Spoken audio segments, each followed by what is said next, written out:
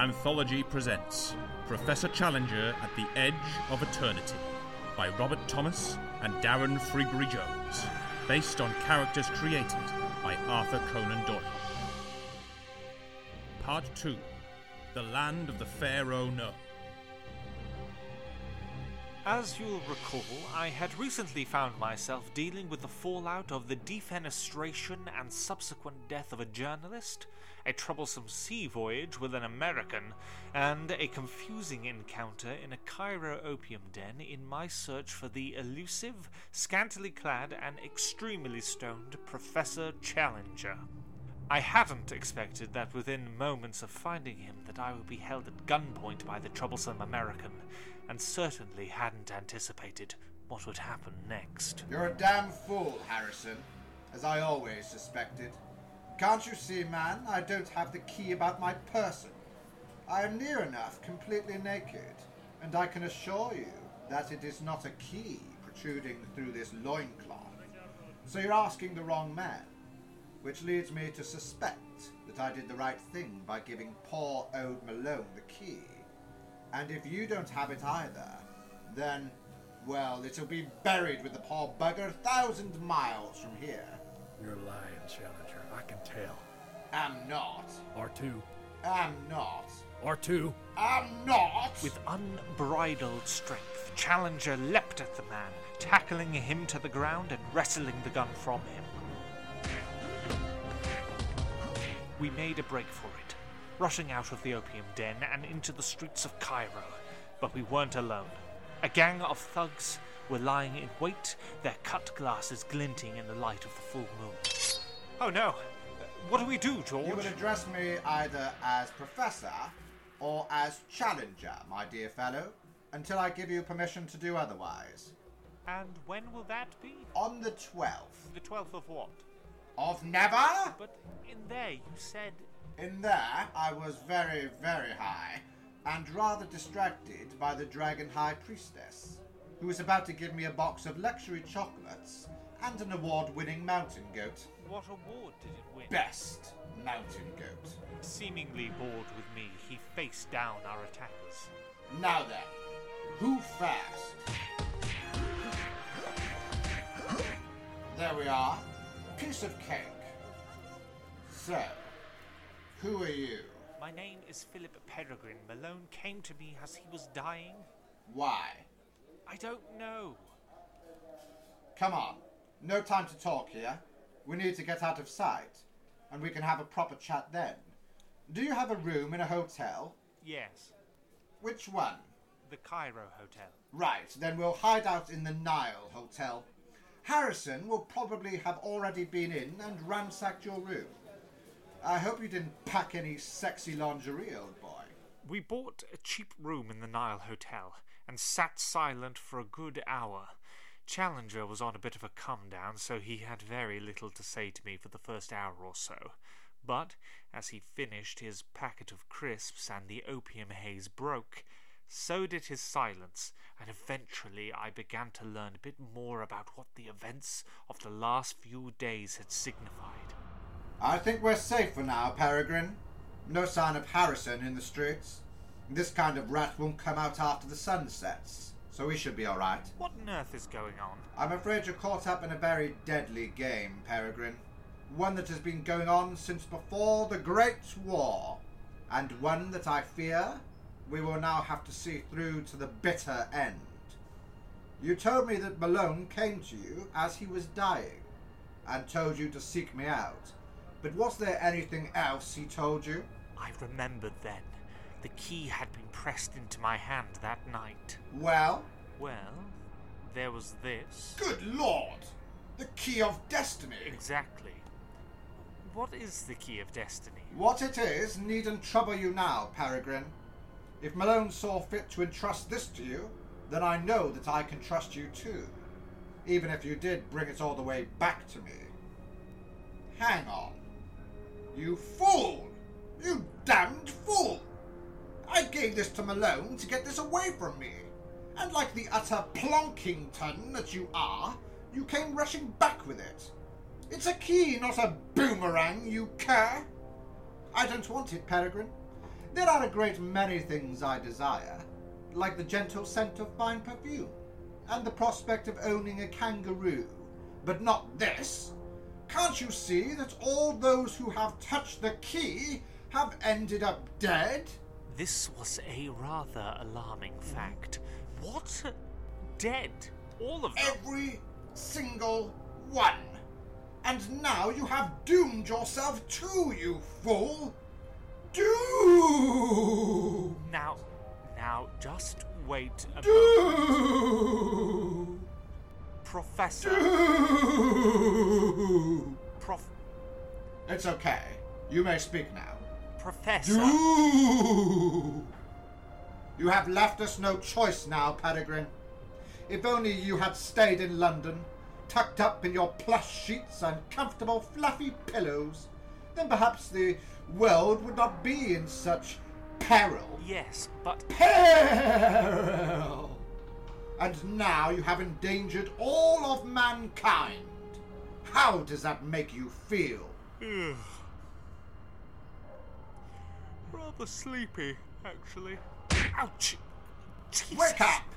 This is no time for a cat nap, you dog. There is nothing else for it.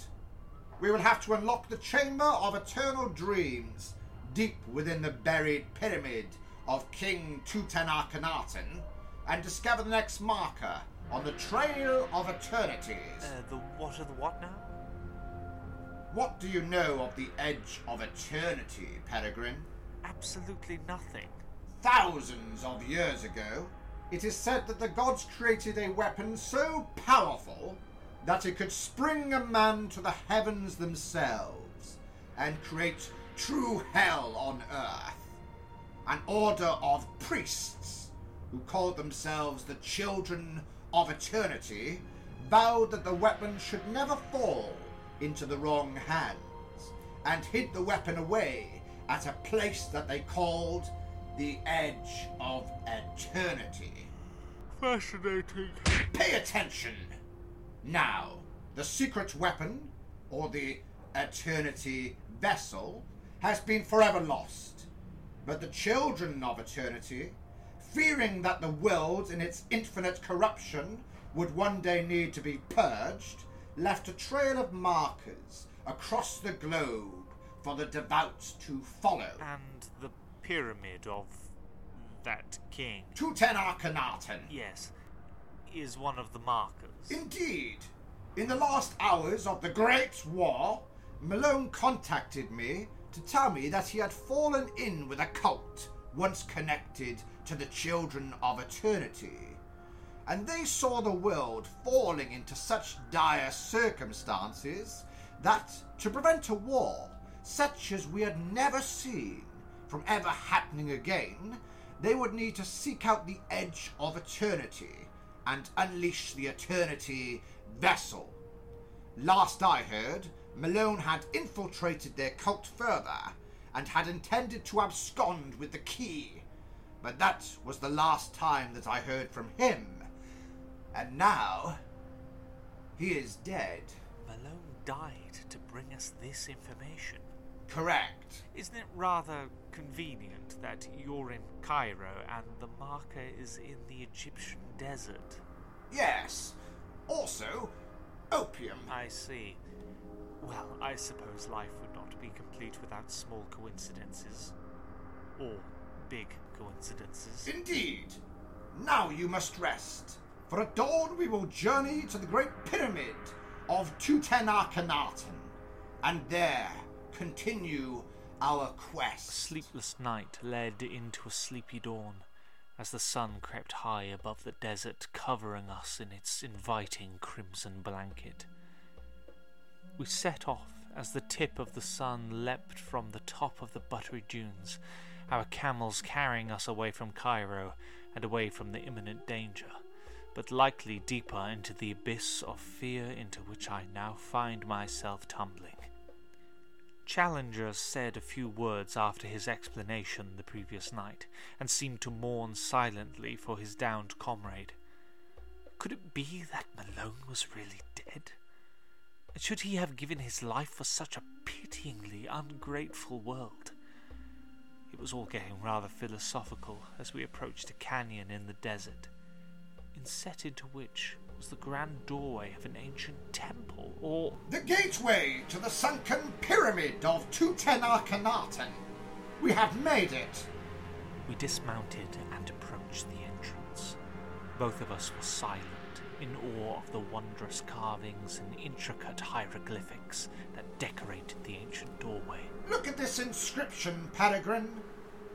May he who enters here hold his breath, lest their souls be wrought from their bodies and damned for all eternity. No chance of turning back now, then.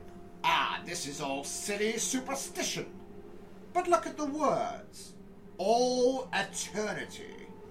This is certainly the right place. Shall we go inside, have a look? It seemed I didn't really have much of a say in the matter, so I relented and, helping Challenger with the heavy door, stepped inside the dark chamber.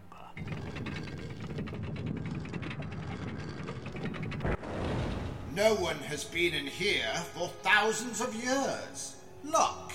Deeper and deeper into the sunken pyramid we went, further into the halting blackness. The stench of ancient winds permeated my nostrils. The musty aroma of the temple clung to the back of my throat. Soon, the tunnel hit a dead end, and we found ourselves facing a doorway with a keyhole that looked to be just the right size for the key of destiny. "Look, Challenger, the key of destiny would probably fit." He nodded to me, so I inserted the key and then turned it. And for a moment there was silence. Then, with a booming rumble, the doorway began to slide open, taking the key with it, and the chamber ahead opened out to reveal... Good Lord! Tutankhamun himself! The colossal sarcophagus, lined with gold, hung open, and inside we could see the dusty, bandage-wrapped skeleton of Tutankhamun, the lost pharaoh. Unbelievable. Can it really be? Good work, Peregrine. Come on, let's get closer. It looks like the mummy is holding a golden rod in his hand. What is it, Challenger? What does the inscription say? It says, if you look to stand at the edge of eternity, the whip of the chariot of the gods shall gain you passage. Chariot of the gods? What does that mean? All fanciful nonsense, old man.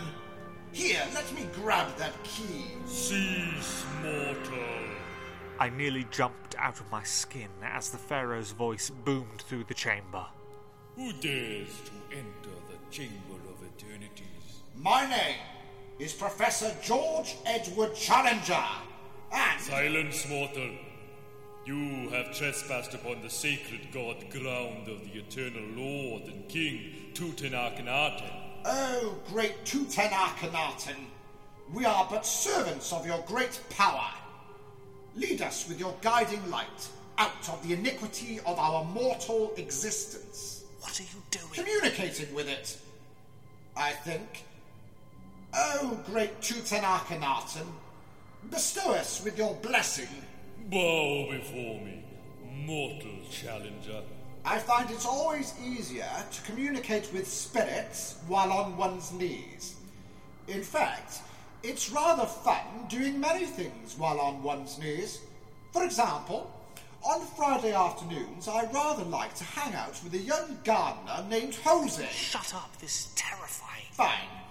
No need to be so anal about it. We knelt before the ancient king, our hearts filling with dread and my trousers filling with something that definitely was not dread. Mortal, what great secrets do you seek?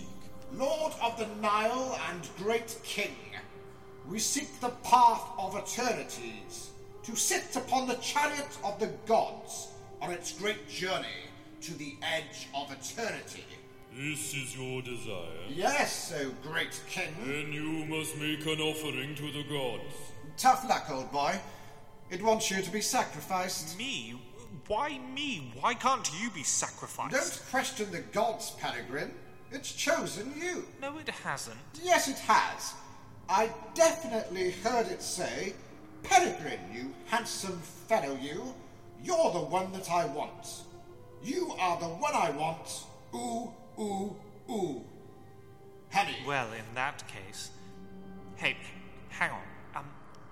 Why don't we go and get one of those camels and sacrifice that? Well, you're not sacrificing Humpy. He's like a brother to me. Silence! The sacrifice must be made of your soul. My soul? Oh, crusty bun biscuits. Good king, you cannot take my soul. I need my soul. Why do you need your soul? What? What do you mean? I mean, why do you need your soul? I want it. I don't know. For, like, dancing and that, I suppose. Listen. I want the whip of the chariot of the gods, and I want to know where the edge of eternity is. You must honor your king. Then I will give you the answers you seek. How about some chocolate? Would you like some chocolate? Chocolate will be fine. From the Dragon High Priestess. Unbelievable. So, great king, where do we go from here? This chariot, kept with utmost care, will waft thee through the fields of air, and thou shalt light unwearied down in fair Iodia's royal town. Iodia? That's a city in India. That whole passage is taken from the Ramayana. We'll do more research when we get back to Cairo. Right, so we're off to India. By the sounds of things. Take the whip, Peregrine, and let's get out of here. Cheerio. Go with God, mortal. Bye. We made good time on our return to Cairo, and, ensuring that we weren't followed, ducked into the Nile Hotel, where I had a chance to freshen up and change my trousers. Challenger had hurriedly disappeared into the local library and returned wild-eyed with a massive tome in his hand. Look at this! I did some research into the passage from the Ramayana. Iodia is the city where this is supposed to take place, but in the 16th century the city was sacked by the Mughal Emperor Babur, and the temple that Tutankhamun was referring to was destroyed. Oh dear. Oh dear? I expected something a bit more verbose, old boy. Well, my apologies, sir, but that's the adventure over then. Not necessarily, because the Ramayana is actually rooted in Hindu culture, and there is a Cambodian version known as the Rayanka. The city of Ayodhya is replaced by the kingdom of Ayutthaya in the Cambodian version, and I think that after the sacking of Ayodhya, the Children of Eternity relocated to one of the temples in the ancient kingdom of Angkor Wat. So we're off to Cambodia. How much exposition do I need to give you, Peregrine? Yes, we're off to Cambodia via Siam, in fact. I booked passage on a steamer that leaves this afternoon. So pack your things, it departs in an hour. I hurriedly packed my things. From Siam, I could perhaps book a voyage home, and there'd be shot of Professor Challenger and his hairy face forever. This thought was dashed as we arrived at the dock, for stepping onto the gangplank, my eyes took in one of the most incredible sights I had ever seen. Professor Challenger at the Edge of Eternity starred Robert Durbin as Philip Peregrine, Darren Freebury-Jones as Professor Challenger, James Lawrence as Theodore Harrison, and Alan Bidder as King Tutankhamun. You've been listening to an anthology production, written and directed by Robert Thomas and Darren Freebury-Jones.